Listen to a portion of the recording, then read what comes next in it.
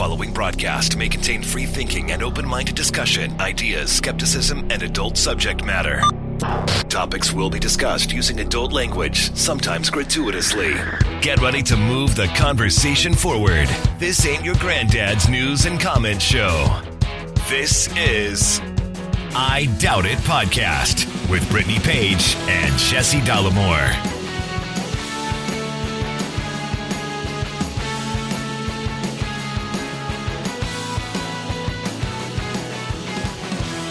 Welcome to the show, episode 805 of I Doubt It Podcast. I am your host, Jesse Dollamore, joined today by the lovely, the talented, and indeed, the scholarly Brittany Page. I love that you thought that someone called Sweepy a rat the other day on the street.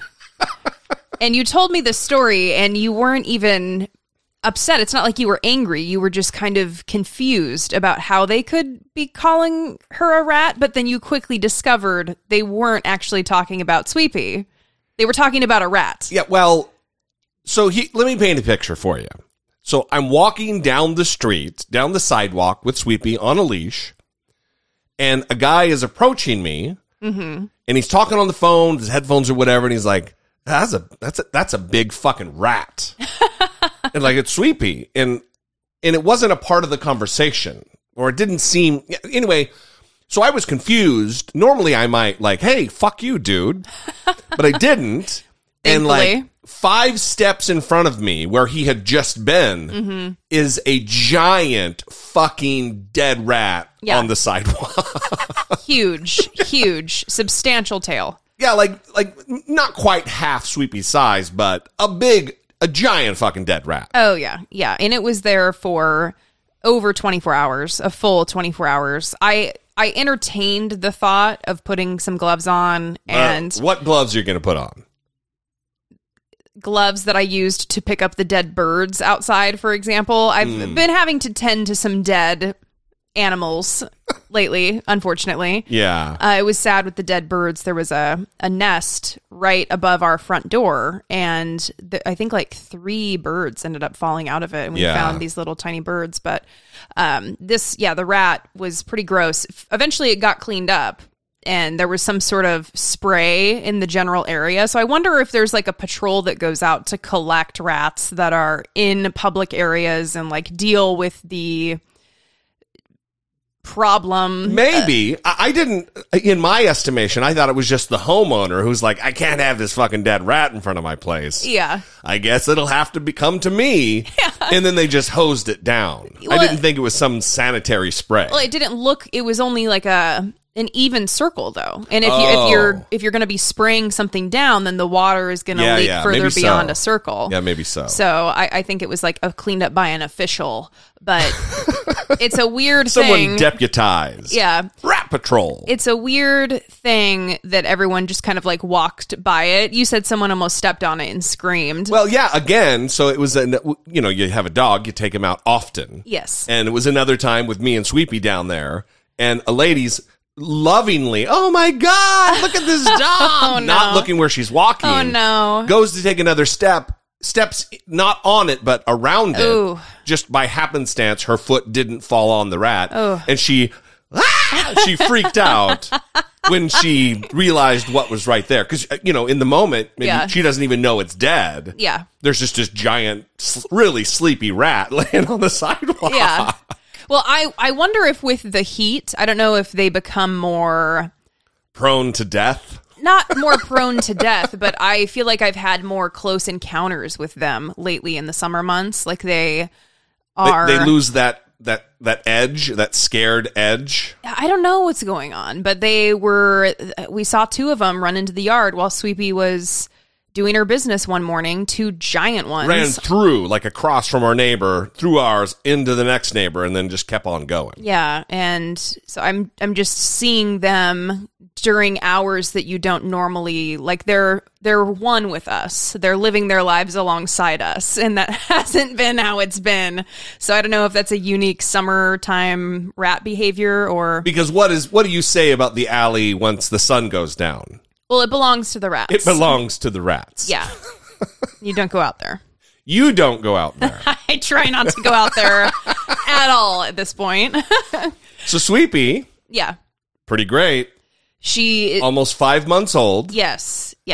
And pretty happy. All her teeth are fucking falling out. Yeah. Which is pretty weird. I mean, part of it is you're ripping them all out. I'm not ripping the teeth out. You've ripped several out. No, I don't. You're pinning her down and you're ripping them out. Quit saying the word rip when they turn all janky and sideways, not pointing down. Mm-hmm. I don't want her to like pierce her gum or swallow a tooth. Right. So I pin her down and grab a pair of pliers. No.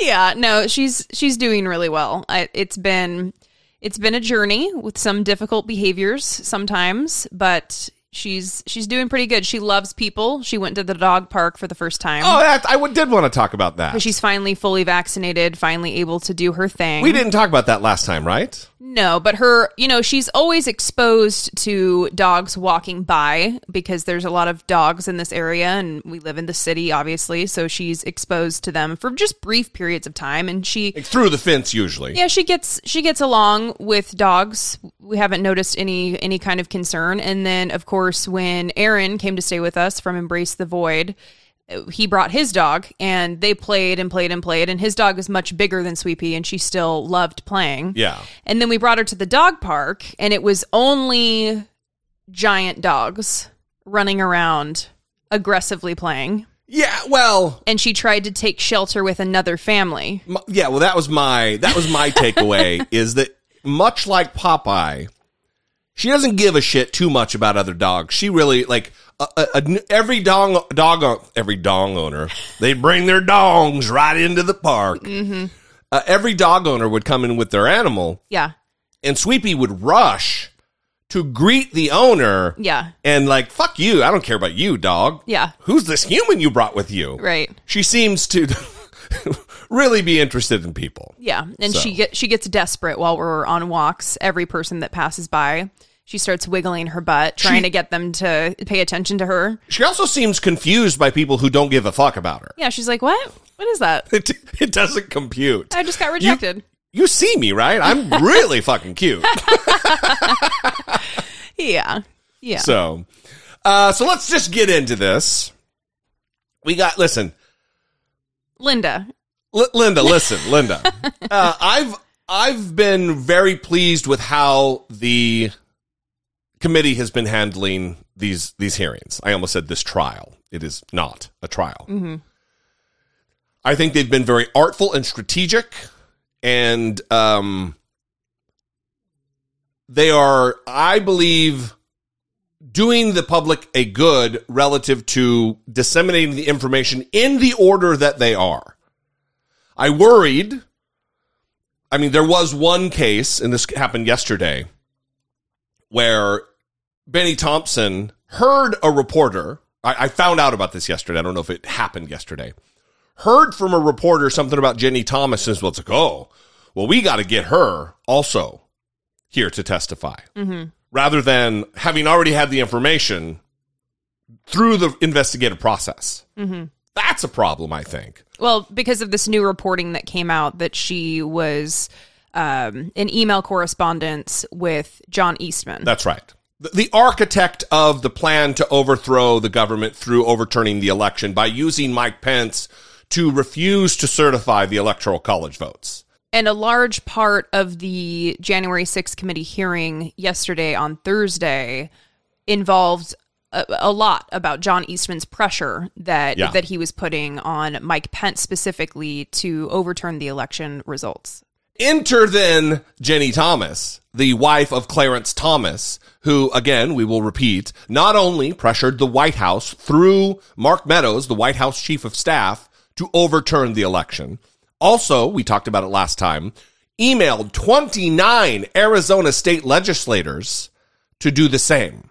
She is in this thing as thick as it can be with, and then let me also say this to Noah, a caller from last episode, who implored me to mention that John Eastman, this lawyer we're talking about, Professor Emeritus, I believe, at Chapman University. I mean, Dr. John Eastman, that he clerked for for Clarence Thomas. And I said, well, really not, doesn't really come into play. Well, now that we have all this new information, it does come into play because Jenny Thomas is now emailing with John Eastman, who is the architect of this legal insurrection, attempting to give Mike Pence a legal justification for either not certifying or refusing to take part of it and then having it be sent back to the states. She is also emailing that guy. Hi, so this news story from the New York Times describes emails between two lawyers who were working with Donald Trump and the Trump campaign after the election. They appear to reveal that one lawyer, John Eastman, he's well connected among conservatives, a former Supreme Court clerk, that Eastman had insight into the internal deliberations of the Supreme Court. And another lawyer was using that information with him to look at ramping up their legal battle with an expectation of chaos on January 6th. So in these emails, the New York Times says that Eastman on Christmas Eve 2020 wrote, so the odds are not based on the legal merits, but an assessment of the justices' spines. And I understand that there is a heated fight underway. Eastman then says, for those willing to do their duty, that would be on the Supreme Court, we should help them by giving them a Wisconsin cert petition to add into the mix. So that appears to be Eastman using his familiarity with the high court to plot out what Donald Trump should do to try to overturn the election result. And then this second lawyer comes in. He's assisting the Trump campaign, too. His name's Kenneth Chesbrough. He replies to Eastman that the odds of action before January 6th will become more favorable if the justices start to fear that there will be wild chaos on January 6th unless they rule by then. Either way. So you see there that according to this report, there was discussion of how this effort by Trump to block the election using the courts could be considered at the same time that they were expecting his supporters to descend on Washington, this potentially intimidating moment, and how those two things, these two parts of the plan were fitting together. The Times also says that these emails were obtained by the House Select Committee when they got access to hundreds of Eastman emails in recent weeks. I should add that the CNN has reached out to the House Committee. They're not commenting on this report. But Brianna and John, we do know that today the House's public hearing will be focused on this pressure campaign aimed at the Vice President, Mike Pence. And from what the committee has said, their findings about Pence are as much about him as they are about what Eastman was trying to do on behalf of Donald Trump. So we will be hearing more about Eastman today and about his emails. All right, Caitlin, important reporting. Thank you very much. Now, let me explain this in another way. Remember when the draft verdict from the Supreme Court, penned by Alito, authored by Alito, came out, and Republicans were up in arms. How dare they leak the private deliberations? This is a draft. The justices should be free to talk among one another without fear of that being made public. Right. Well, it's here we go. It's fucking crickets time on the part of the Republicans when they find this out. And then I'm explaining here.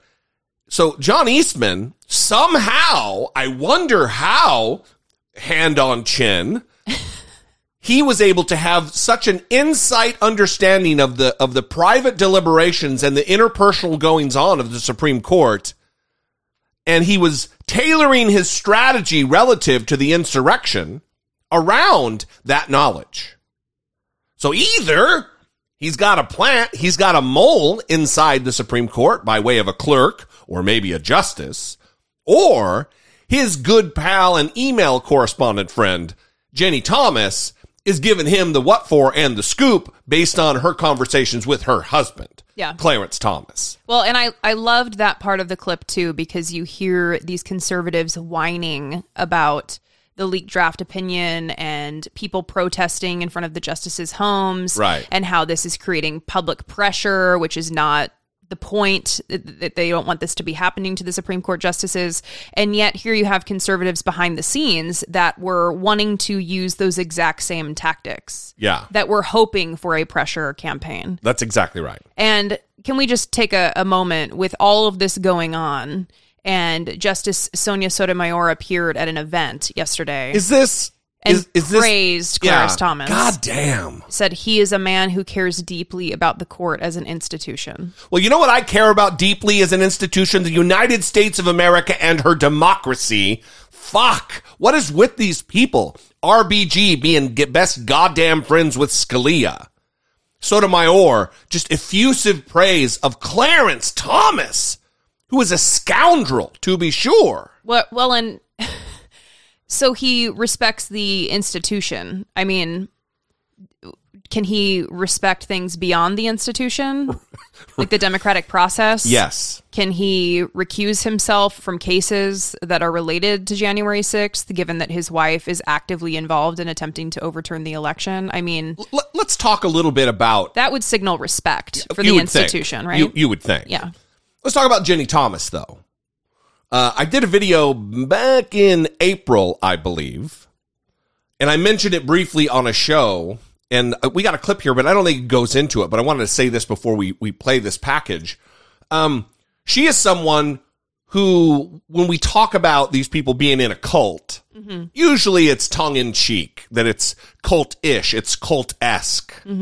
It resembles a cult. Has a flavor of a cult. Yeah, I mean, if a cult had a flavor... Oh, God. Here we go. I'm not going to go there. I'm like, what is he going to come up with now? Yeah, but she actually was a part of a cult in like the 70s or 80s that she had to be extricated from.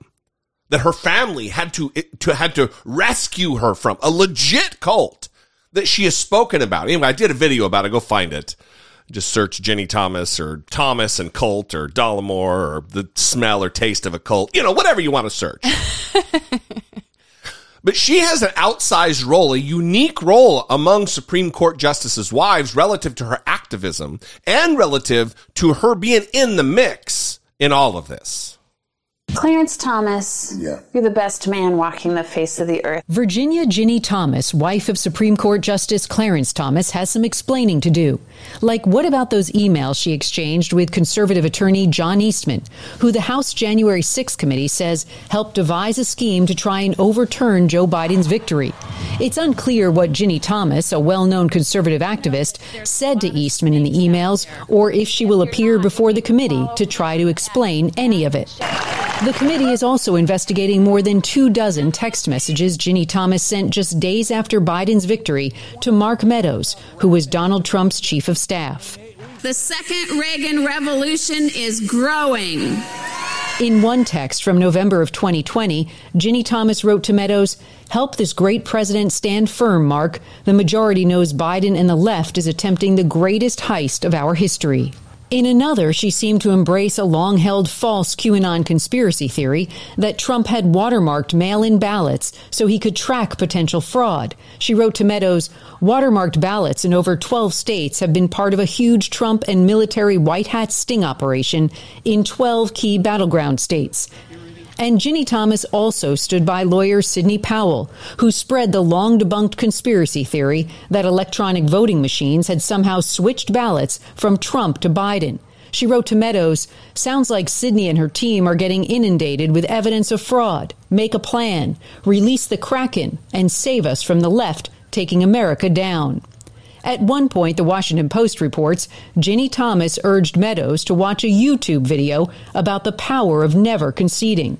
Oof. In an interview this year with the conservative website The Free Beacon, Ginny Thomas said she briefly attended the January 6th rally at the Capitol, but returned home before the insurrection. Ginny Thomas did not respond to CNN's request for comment, and Eastman's attorney declined to comment. My wife is totally my best friend. According to Clarence Thomas's 2004 biography, Ginny Thomas was born Virginia Lamp and raised in Omaha, Nebraska. Her father reportedly was an engineer, and her mother was an outspoken Republican activist who played a prominent role in her daughter's life. According to the New York Times, she joined her high school's Republican club in 1974. Later, at Creighton University in Omaha, she earned a law degree and then moved to Washington to work as an aide for then-Congressman Hal Daub, a conservative from Nebraska. She reportedly met Clarence Thomas in 1986 at a conference on affirmative action. They married in 1987. I keep a sign on my desk. Don't make fun of your wife's choices. You were one of them. I, Clarence Thomas. Not that In funny. 1991, in the Washington Post, a friend described the couple as intellectual soulmates. The New York Times reported Clarence Thomas described his wife as a gift from God. Intellectual soulmates. So all of those like QAnon texts that you're hearing, like, yeah, did you hear the one?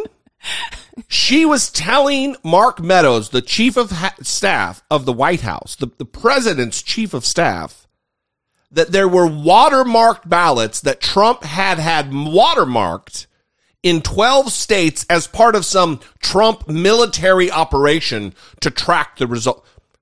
Against the law, first of all. I mean... Unhinged. This is nutty QAnon shit, is what this is.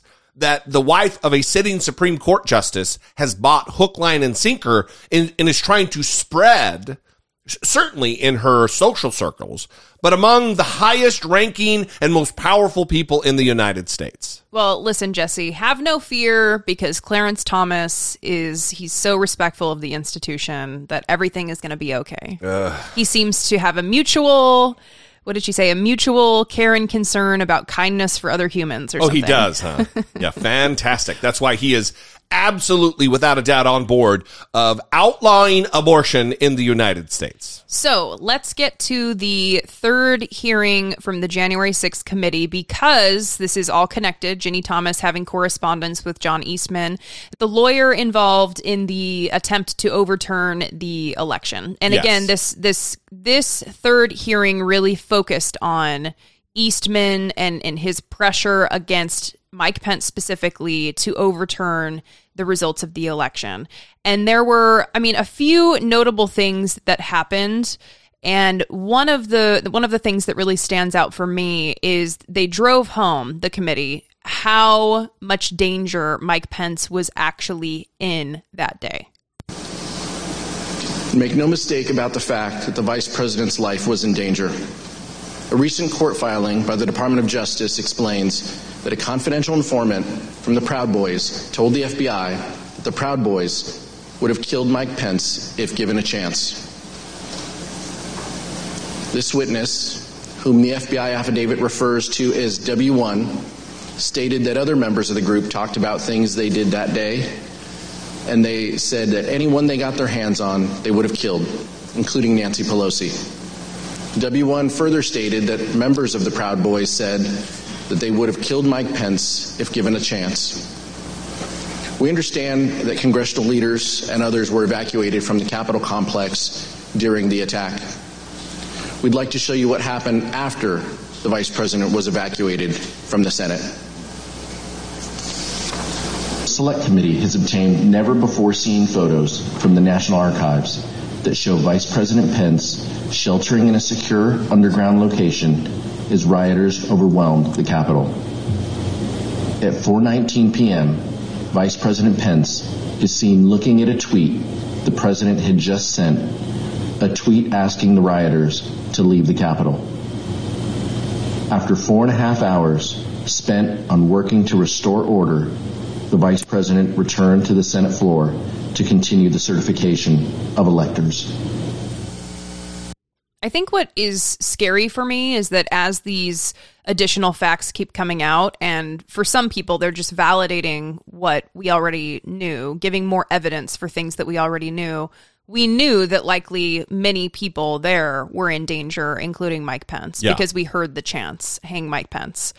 This really drives it home, though, that from an actual Proud Boy telling the FBI that they would have if they had the opportunity. Yeah, the other part of it that was very striking is the concrete timeline that the committee has drawn across multiple hearings, and they did it especially well in this hearing, that Donald Trump knew from testimony from several independent people, he knew they were in the building, the rioters, the insurrectionists. He knew the violent mob was gaining on, was zeroing in on the location of the vice president of the United States. He knew that. Donald Trump knew it. Mm-hmm.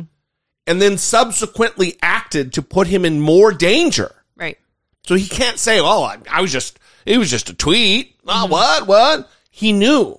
Right. If anybody has the intelligence on the ground, it's the president of the United States. He's not going in blind. Mm-hmm. He's getting reports from all over, not just from people in the building. And what's wild is we're not hearing from Mike Pence. Mike Pence is not there. What do you mean? The giving hero, his testimony. The hero who should be president of the United States of America. Come on. Yeah. I'm getting tired of that. Yeah. I mean, I am seeing it less and less, to be fair, because I think that most people are starting to understand the criticism and now starting to get on board with the criticism. Yeah. Especially after this hearing where we learned that Mike Pence was kind of asking questions about, like, could he actually do what was being asked of him? Seeing if it was legally, he was exploring whether it was legally feasible for him to violate the Constitution. Right. He wasn't just like, no, I'm not. How much of a violation would it be if I did this? Yeah, he didn't straight up reject the idea out of hand. He's like, can the vice president actually just like unilaterally choose who won the election? Maybe I can do that. Let me call around. Yeah, he did. He talked to Dan Quayle. I mean, when you really need to know about a constitutional question, you naturally call Dan Quayle. The vice president for George H.W. Bush. That's right. Yeah. That's right. Yeah. Who spelled potato with an E on the end of it. Ooh. I mean, every vice president gets shit for being a dumb guy. But Do they? He was, oh yeah, for sure. That's kind of the deal. Well, now people are saying that Kamala Harris can just choose who the president is who knew? In 2024. Who knew it was that? I mean, I don't know why. Exciting. Why did not Al Gore do this in 2000? Yeah. When this case was working its way up to the Supreme Court, just go like, oh no, I'm just gonna just do this. Yeah. Come on. Anyway, we're going to move on with all of this. But before we do, a word from today's sponsor, you guys. I Doubt It is a listener-supported podcast.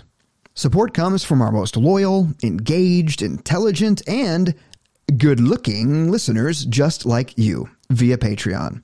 Your support on Patreon for as little as $2 a month would help keep the conversation moving forward one podcast at a time. If you have a few dollars to spare each month, we invite you to help produce the show by joining the Patreon family. Please visit patreon.com/IDoubtItPodcast. We would like to thank our new Patreon supporter, Raymond D. Raymond D. Thank you so much, Raymond D, for your support of the show. We could not do this without you. All of you, all of the Patreon supporters, all of the people who listen to the show, all of the people who send in emails and voicemails and voice memos. We so appreciate you. You know, some people reach out to us sometimes and say, hey, I can't support you on Patreon or PayPal, but what are some other ways that I can help the show? And the other ways you can help the show are by sharing it with a like-minded friend, letting someone know that you listen to us, sharing the show with your family, whoever it might be, someone that you think would like the show. You can also help the show by engaging with us on our social media channels. That is liking us on the Facebook page, I Doubt It Podcast. That is following the account on Twitter, at I Doubt It Podcast. Give us a follow while you're at it, at Dollamore, at Brittany E. Page. Liking links, liking tweets, retweeting things, sharing videos, sharing episodes. It games the algorithm. It is so important. If you want to support us, but you can't do it on Patreon or through PayPal, those are easy things you can do by spreading it into your social networks and helping get eyes on content. It's a bullshit system, especially on Facebook, because they hit us up all hey, you want to pay? Do you want the people who actually click to follow this page to see it? You got to give us money. Yeah. Well, and we have over 13,000 people who follow the Facebook page, and very rarely does anything that we post get over 10 likes. Yeah. I'm being serious. I know you're being serious. I'm an admin on the page. Yeah, I mean, but you don't run it. I mean, the thing That's is, true. Like, people will say, that is true. Hey, Jesse, nice to see you posting here. It's like, haha, they have no idea that they're talking to me. That is not me doing that. So anyway, that is one way that you can help the show. We greatly appreciate it. We love you guys. We appreciate you. So let's move on here. The hearing continued, and they played lots of clips of different Trump people. What I really liked about it was several attorneys who, they know the law. Well, yeah. They know what is what is important, what is not, and what is going to be causing trouble. Well, and that's, I think, one of the things that was really strong about this hearing was that they laid out from firsthand witnesses what firsthand? Yeah, exactly what was going on when they were in the room with Donald Trump, like specifically in the room with him, which was really nice to get the account from the witnesses. But this next clip we're going to play is former Trump White House lawyer Eric Hirschman talking about John Eastman contacting him on January 7th. And this is where things are not going super great for John Eastman at this point, because obviously the insurrection has just happened. Mike Pence did not do what John Eastman wanted him to do, obviously, which is announce that Donald Trump had won the election. Yeah. And so things are not going well for him at this point. And he's looking for some legal counsel. Let's also, before we play the clip, remind everybody that this Eric Hirschman isn't like counsel for Nancy Pelosi. This is a fucking traitor to the country who worked for Donald Trump. Yeah. This is a MAGA guy. This is White House counsel Eric Hirschman in the Donald Trump White House answering these questions of John Eastman. Mr. Hirschman's account of that call. The day after, Eastman, I don't remember why he called me, and he texted me or called me, wanted to talk with me, and he said he couldn't reach others. And he started to ask me about something dealing with Georgia and preserving something potentially for appeal. And I said to him, "Are you out of your effing mind?" Right? I said, I only want to hear two words coming out of your mouth from now on. Orderly transition. And I screamed, I said, I don't want to hear any other effing words coming out of your mouth, no matter what, other than orderly transition. Repeat those words to me. And I screamed that. Eventually he said, orderly transition. I said, good, John. Now I'm going to give you the best free legal advice you're ever getting in your life. Get a great effing criminal defense lawyer. You're going to need it. And then I hung up on him. In fact, just a few days later, Dr. Eastman emailed Rudy Giuliani and requested that he be included on a list of potential recipients of a presidential pardon. Dr. Eastman's email stated, quote, I've decided that I should be on the pardon list, if that is still in the works. Dr. Eastman did not receive his presidential pardon.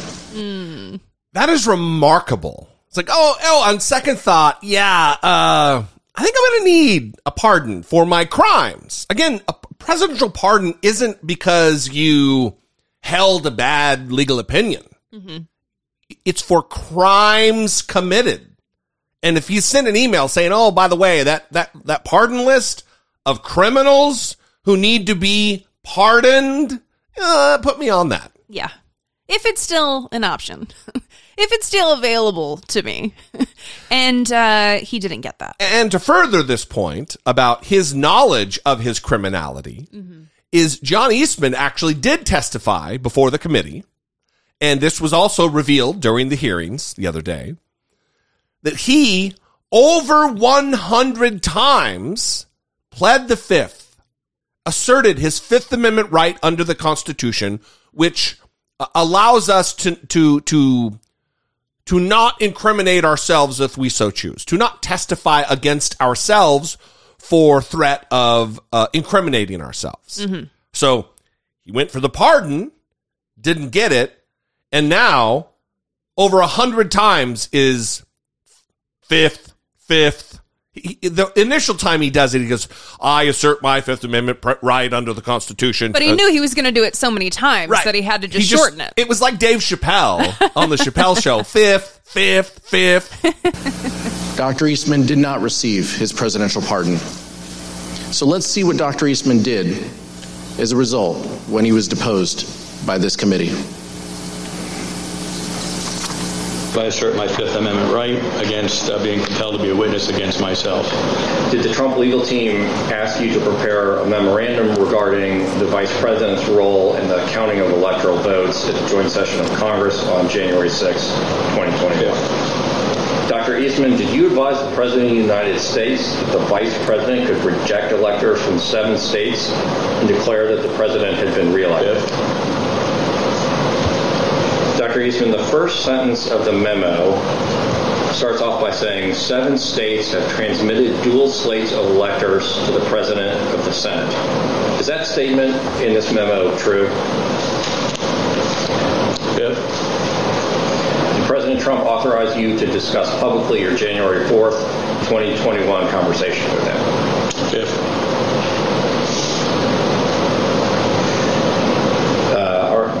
So is it your position that you can discuss in the media direct conversations you had with the President of the United States, but you will not discuss those same conversations with this committee?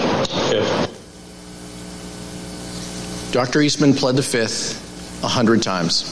So listen, if you want to go back 45 seconds or a minute, click back on your podcatcher or whatever. That's what they're called, right? Or if you're on Spotify, whatever. You want to rewind a minute. Keep in mind that every single one of those times that he said, I plead the Fifth, or 1, 2, 3, 4, 5, fifth, like Dave Chappelle did, that is related to something he believes he could be criminally prosecuted surrounding. And he looks to his attorney several times before he answers, actually, and then his attorney nods, like, this is one that we're going to say the Fifth. So he knows what he did. And we'll keep ourselves in legal jeopardy. I mean, I've got the We're going to keep ourselves allegedly. Allegedly. You mean out of legal jeopardy? Yeah, out of. Yeah, sorry. I'm like, wait a minute. What are you about to do? You remember how Donald Trump feels about people who plead the Fifth? By the way. Yeah, that it's mob. That if you have to plead the Fifth, you're guilty.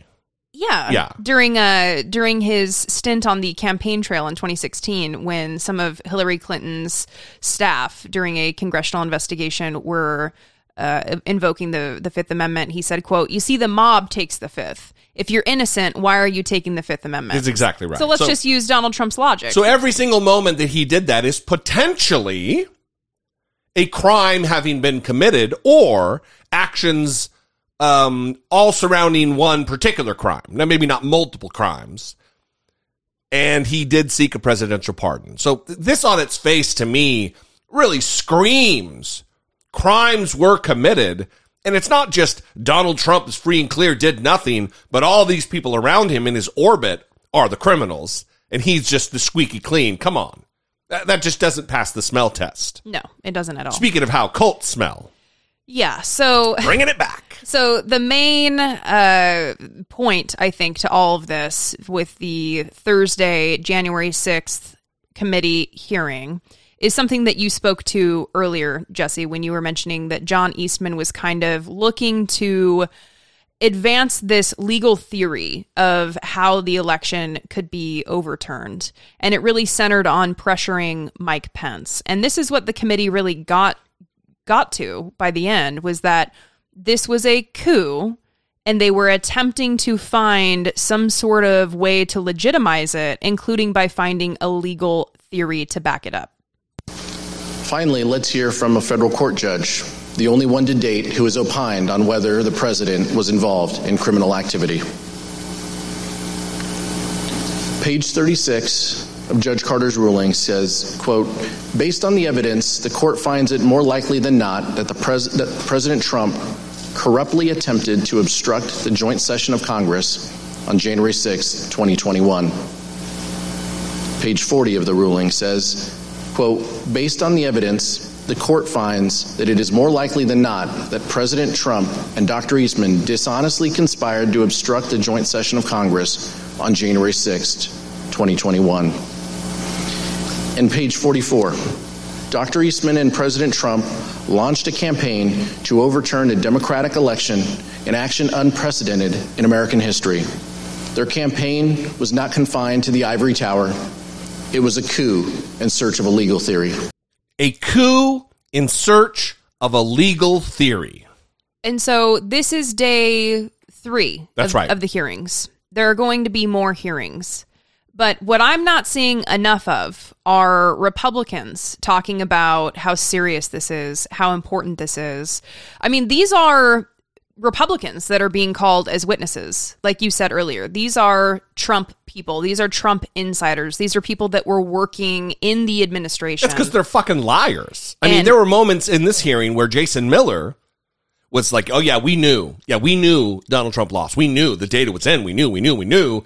And then they show clips of him on Fox News. On like January 5th. Talking about how it was stolen from Donald Trump. This was stolen. This is a travesty. This is completely antithetical to democracy. When he fucking knew. Mm-hmm. They're just liars. Yeah, well... Speaking of liars, it's always a good segue. It's also an easy segue when we're talking about Republicans. Yeah. Speaking of liars, Barry Loudermilk. By the way, great fucking name. Barry Loudermilk recently. There's another name that they've been talking about, Cheeseborough. If only this guy's name was like Louder Cheese. Then we'd have like the perfect name. Yeah, well, Barry Loudermilk is the... I apologize, everybody. Congressional representative from Georgia's 11th district. And he recently went toe-to-toe with the January 6th committee because they claimed that he gave a tour of the Capitol on January 5th, the day before the insurrection, when, of course, there were no tours on the Capitol at that time because of COVID. Yeah. And he... denied it. He released a statement saying that the truth will always prevail. As I've said since the January 6th committee made their baseless accusation about me to the media, I never gave a tour of the Capitol on January 5th. And then what did the committee do? Well, they released video of him giving the tour, photos of him giving the tour, and they actually released video of his tour group at the insurrection the day of, talking about what some of their plans were. All right. We are basically at the Capitol with probably close to 2 million true American patriots. 2 million. They are swarming and converging, mainly from Constitution Avenue, but from all routes in. Is that Jeff Spicoli? There's no escape, Pelosi. Schumer. Nadler. We're coming for you. We're coming in like white on rice. For Pelosi, Nadler, Schumer, even you, AOC, we're coming to take you out. And pull you out by your hairs. How about that, Pelosi? Might as well make yourself another appointment. I get done with you. You're gonna need a shine up on top of that bald head. Not yet threatening Pence because Donald Trump didn't yet give the order from his Twitter. Those are, listen, first of all, part of that clip we didn't play was his compatriot, his comrade there, showing the sharpened end of a flagpole into a spear that he was going to use in whatever manner he saw fit. Mm-hmm. A weapon. Mm-hmm. The American flag made into a weapon. Mm-hmm. There's a metaphor there somewhere. I'm just not smart enough to figure it out, I guess. While they're talking about taking out these politicians. While talking about there's no escape. We're coming for you. We're coming to take you out. I mean, I think it's very unlikely that the rest of that sentence is to Applebee's. He does seem like someone who would frequent that establishment. Ouch. But this is ominous language while he's on the way to the insurrection, and only hours before, the day before, he's getting a tour. And what we didn't mention, but here we go, is that this same guy, and by the way, there is some technicality, like Loudermilk could say, well, they said the Capitol was actually the office buildings I walked them through. Mm-hmm. But this guy is taking pictures of nondescript hallways. There's video of him taking photographs with his phone of just random fucking stairwells in the office buildings, right, of security checkpoints. Mm-hmm. Loudermilk gave a reconnaissance tour prior to the insurrection. And now he's lying about it, even though we have video evidence of it. Yes. Well, before we move on to how he is suddenly remembering all the details of the tour that he led the day before the insurrection after denying that he ever did it, I want to go to a clip from AOC because remember, she has been widely mocked by conservatives, including Tucker Carlson, Dana Lash, Lauren Boebert, Marjorie Taylor Greene, for saying that she feared for her life on the day of the insurrection. In fact, during the first night of the hearing, she reiterated that seeing a lot of the footage was difficult for her and brought up a lot of the negative feelings and the fear that she had that day, the fear for her life, the fear that she was going to be raped, she talked about. And Dana Lash actually retweeted that and made the claim that she wasn't even there. Right, which is a fucking lie. Right. And so AOC has been up against conservatives questioning her valid feelings of having people threaten her life and then charge into her workplace in a violent way to find people and quote unquote take them out. And she reacts directly to Loudermilk's tour group and how they mentioned her by name. Your personal reaction to being named in the threat included? I mean, I think it's been very clear for a very long time that I work with people who wish me harm, who wish me physical harm, who wish me political harm, who wish me harm. And it's not just Representative Loudermilk. You have many members of Congress who have specifically used my name to incite violence. And this has been happening well before the 6th, and many people experienced the 6th in very different ways. I experienced it as a culmination of the violent rhetoric, not a first time or a one-time spike in violent rhetoric. That is an amazing point in perspective that people need to take on board. That for her, this was just a continuation, a culmination, as she says. It wasn't just a one-off moment. That she has been vilified. I mean, she's speaking extemporaneously, so I'm not going to dissect her words. For someone to wish you political harm is kind of politics, but not to wish you physical harm. No one in their job, unless it's combat, should expect harm to come of them. I mean, I'll even dial that back. There's a few occupations, but you sign up for that. Cops, firemen, whatever.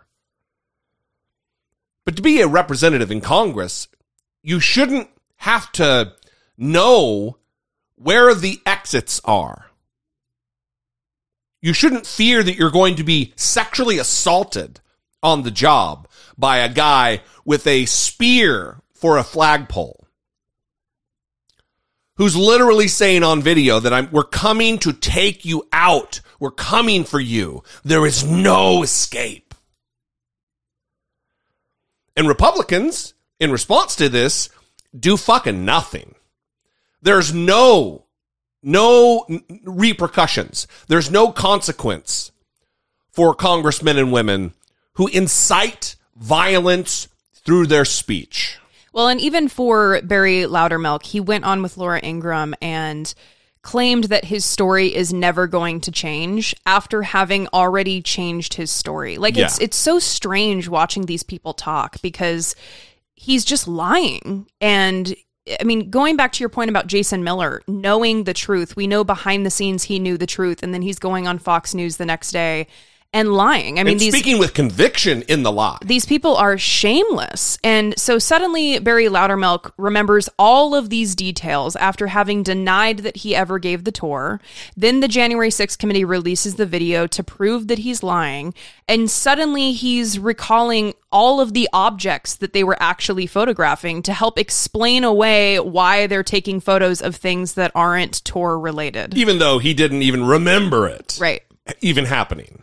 Was just another day. In the video, it clearly shows an individual taking photos of a security checkpoint in the basement that leads to the Capitol. What they were taking a picture of is I took the family, and of course the other folks were with them, have 2 young kids that wanted to see the little trains that take congressmen. So I took them to show them where the trolley was in the Rayburn Tunnel. But why do you think pictures were being taken of the stairwell, around security? If you go to that stairwell, there's a golden eagle sconce that's on the wall. That's what they was taking a picture of. I mean, these are folks who had never been to Washington, D.C., and they were here to visit their congressman, and they were excited. Why not just speak to the committee and just... Because the committee's never called me and asked me anything. Lies. They letter asking for your to who? Cooperation. They never sent it to me. Your office never received it? No, never. Never received a letter, never received a phone call, never received an email. They sent it to you guys. I found out about it on my way to the airport a month ago. So when I get on the plane, I see my picture on TV screens all over the plane as some kind of evil conspirator. That tells me they're not... That means you are. You are an evil conspirator. Interesting, he went from, I didn't give a tour, to, I gave a tour, and here are all the objects that they photographed, and I know exactly where we were and where those objects are. Apparently, the guy taking the pictures was some kind of interior decorator. But he knows the objects, but then when asked, he couldn't say who these people were. Well, I don't know. I give so many tours. You just don't even know. Mm-hmm. I don't know who these people. What? So it's interesting to have all the knowledge of the objects that were photographed, but then have no knowledge of who the people were that he was walking through the Capitol on a day when tours were not allowed. He's like, listen, these people have never been to Washington, D.C. before. They've never seen a staircase. They need to get a good look at it, okay? They've never seen these little trains in here. They need to get a picture of it. Please, please. So Rachel Maddow on MSNBC, of course, covered this story and had Representative Mikey Sherrill on, who is claiming that she saw other tour groups other than Barry Loudermilk's. Do you know if there were more tours like this, either other tours led by Congressman Loudermilk or others led by other members? That is not the only group that I saw. You know, I saw groups down there, and I think what we've asked the January 6th committee to do is to understand what those people were doing in the Capitol complex. That's what we asked, really, the Sergeant at Arms to get to the bottom of what was going on, and I think we've seen the January 6th committee working to do just that. So here's the challenge I would present to the audience. One, this congresswoman is being attacked right now by the right that, she's a liar. She's a liar. She's a liar. But let's remember all the times that things were denied and then the truth came out, revealing Republicans to just be liars. Mm-hmm. Who are you going to believe? Mikey Sherrill or Republicans who absolutely played a role in the insurrection on January 6th, giving reconnaissance tours where photographs were being taken of security checkpoints? Who are you going to fucking believe? Well, and I keep calling the bluff of the January 6th committee and keep denying things because I really like the approach they're taking now of, oh, are you going to lie about that? Well, then we'll just release evidence that you're lying. Yeah. Where has this attitude been all along? I mean, I'm happy that it's happening now, but...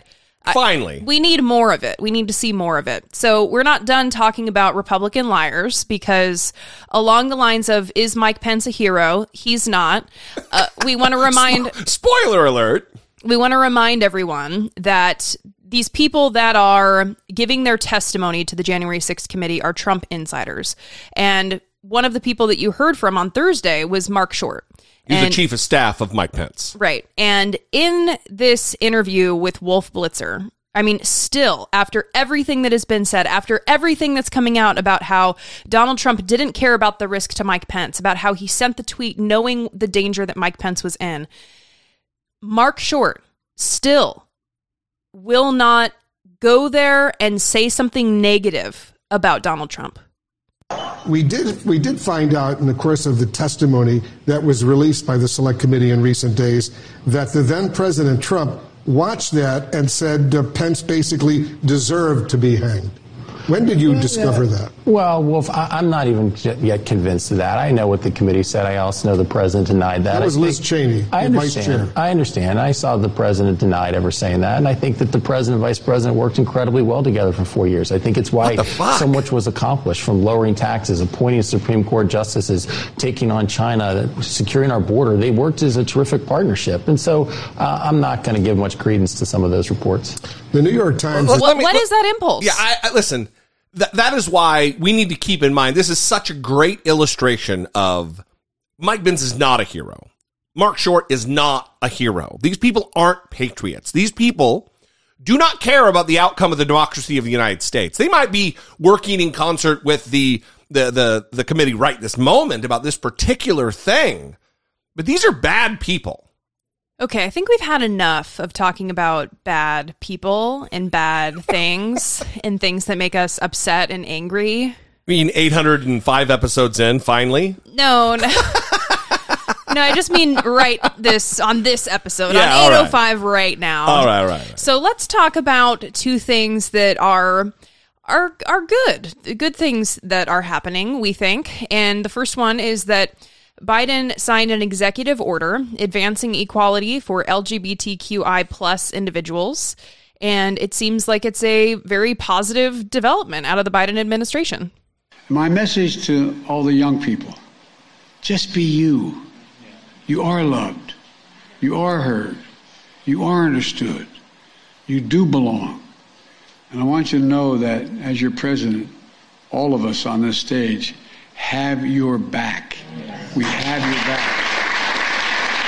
Today, I'm about to sign an executive order that directs key federal agencies to protect our communities from those hateful attacks and advance equality for families. My order will use the full force of the federal government to prevent inhumane practices of conversion therapy. This is the first time.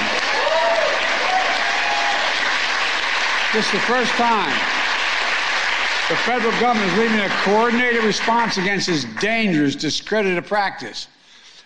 The executive order will also support mental health for children by addressing bullying and suicide and making our schools safer. Addressing the nation's mental health crisis is a key pillar of the unity agenda I announced in the State of the Union address. My executive order also will take on discrimination that children and parents face in foster care. I'm also going to support older adults so they can age with dignity. And also, there's a lot there that aren't. And we'll also do so much to protect and support our fellow Americans. But Congress has to pass an act as well, and that's the Equality Act.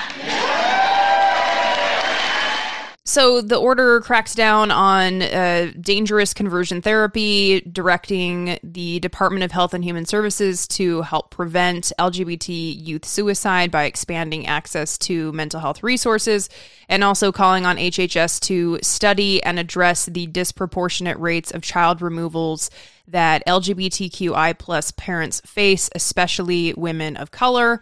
So this also seems like a direct challenge to what's happening in states like Texas and also now Florida. Yeah, great. Where you have Governor Ron DeSantis, who's now moving to end gender-affirming care for minors as well. And this has pissed off the president of the Conservative Ethics and Public Policy Center. So you know that they're probably doing something right if that guy's mad, right? They're on to something. Yeah. But this is also opening up the question of what other executive orders can Biden do? This is an important one, but we want to see more. And we've heard him say, I don't want to govern like that. Yeah, I want to abuse the executive order power. Well, please do. Okay. First of all, it's not abuse. It's just not abuse. It's not like you're nullifying constitutional amendments. You're protecting Americans using the pen, using the power that you don't have through the normal legislative process. Yeah, so now he is weighing whether or not he can take executive action to help protect the constitutional right to abortion in the face of the Supreme Court's coming decision on Roe v. Wade. So some of the ideas that they are floating right now are declaring a national public health emergency, readying the Justice Department to fight any attempt by states to criminalize travel for the purpose of obtaining an abortion, and also asserting that the Food and Drug Administration regulations granting approval to abortion medications preempt any state bans. Yeah. So these are some of the things that top aides are kind of kicking around that he may take action on, and I think that he should do everything that he can, especially, I mean, even if it's just for a politically expedient reason, and it's not even about protecting the constitutional right to abortion, which I think he should care about. A byproduct is protecting Americans. Yes, I mean, please. But also, if you care about the midterms, please, like whatever reason it is that's going to motivate you, let that be the reason that motivates you to take action. And listen, I used to be someone who in prior years would have said, oh, that's kind of a craven political motivation, the midterms. But if we lose the midterms, we lose 2024, it might be fucking over, folks.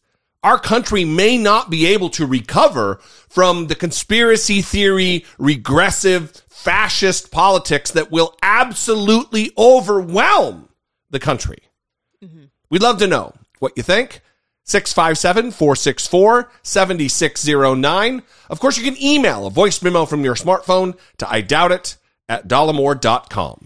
So we also have one last thing, and that is basically Yelp for cops that's being rolled out. What? Yeah, some local municipalities in Virginia are allowing people to rate police after they have encounters with them. Huh. Now, in some towns in Virginia, you get pulled over, you rate the cop. 2 police departments in the state report they've rolled out a program called Guardian Score. Officers are supposed to hand out cards asking for feedback and every contact with members of the public. People can then rate the officers in their communication and their fairness. The police chief in Warrenton, Virginia, about an hour west of D.C., says the system is improving policing and helping to build trust in the community. Here's CNBC's Shamari Stone.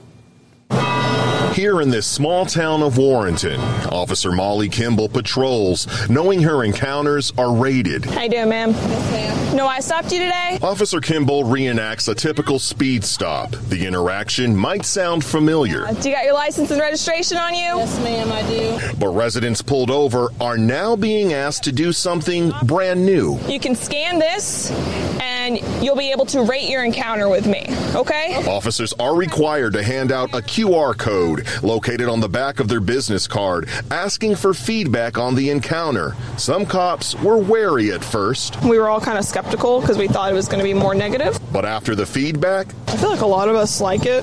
I've gotten very good reviews.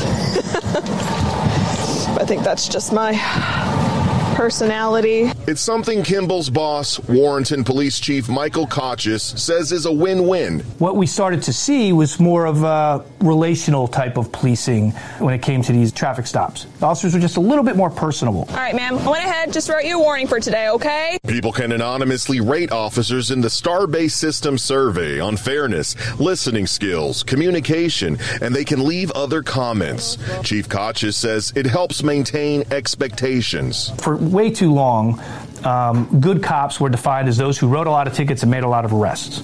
And those of us who have been in this profession for a long time know that that's not necessarily the definition of a good cop. But what about negative comments, and how can you check to make sure the rating is fair? And if cops are too generous? Supervisors check body-worn cameras. They can go in and review that footage and kind of find out what's going on and make adjustments before it gets worse. Many locals here in Warrenton welcome the program. I actually think that it's a great thing to do. In all honesty, especially in today's age, we definitely need to be holding some of these police officers accountable. Others hope to see it in their communities. I think this system here will allow the nation to be able to be the voice and give a more accurate poll on exactly what's going on. The Warrenton Police Department has an average rating of 4.96 out of 5 stars. Now, Guardian Score is also in Pennsylvania, and it's expanding to California. Shep? Shamari, thanks. I think it's a good idea. Is it going to solve the enormous problems that we have in policing? No, but I think that this could have been a helpful practice from the very beginning. It's a start. Yeah. I think there were a couple problem words in there with Shep's reporting, like they're supposed to hand out a card after each interaction with a resident or a citizen. Mm-hmm. They're supposed to. That doesn't mean they must. Mm-hmm. And also, if we're only allowing, and I'm not shitting on it, I think it's a good start. It's great. I don't know that it's going to reform policing, intrinsically. It's not. But if we're only allowing police to police themselves using this tool and not like an independent commission, we'll see how effective it is. Well, and that's the thing. I mean, there is a complaint process that already exists. If people have a problem with police, they can go through the complaint process, but we know how that works. And oftentimes it doesn't go anywhere, and the cop is still left to do their job without any sort of consequence. So hopefully this actually turns into, like, if someone does start getting a bunch of comments that have they have negative interactions with the public, that something can be done. They can intervene before it escalates to them pulling the trigger and killing somebody. Exactly. Yeah. I mean, I don't see a bunch of negatives here, but it has to be done right to actually do some good. Yeah. We'd love to know what you think. 657-464-7609. Of course, you can email a voice memo from your smartphone to idoubtit@dollemore.com. We love you guys. We appreciate you very much. Thanks for spending some time. Spanks for spending some time with us. We appreciate you very much. Your listenership, your loyalty, and your support of the show go a long way. You can go to patreon.com/idoubtitpodcast if you'd like to join the Patreon family. We would welcome you. We'll see you next time. Until then, for Brittany Page, I'm Jesse Dollemore, and this has been I Doubt It.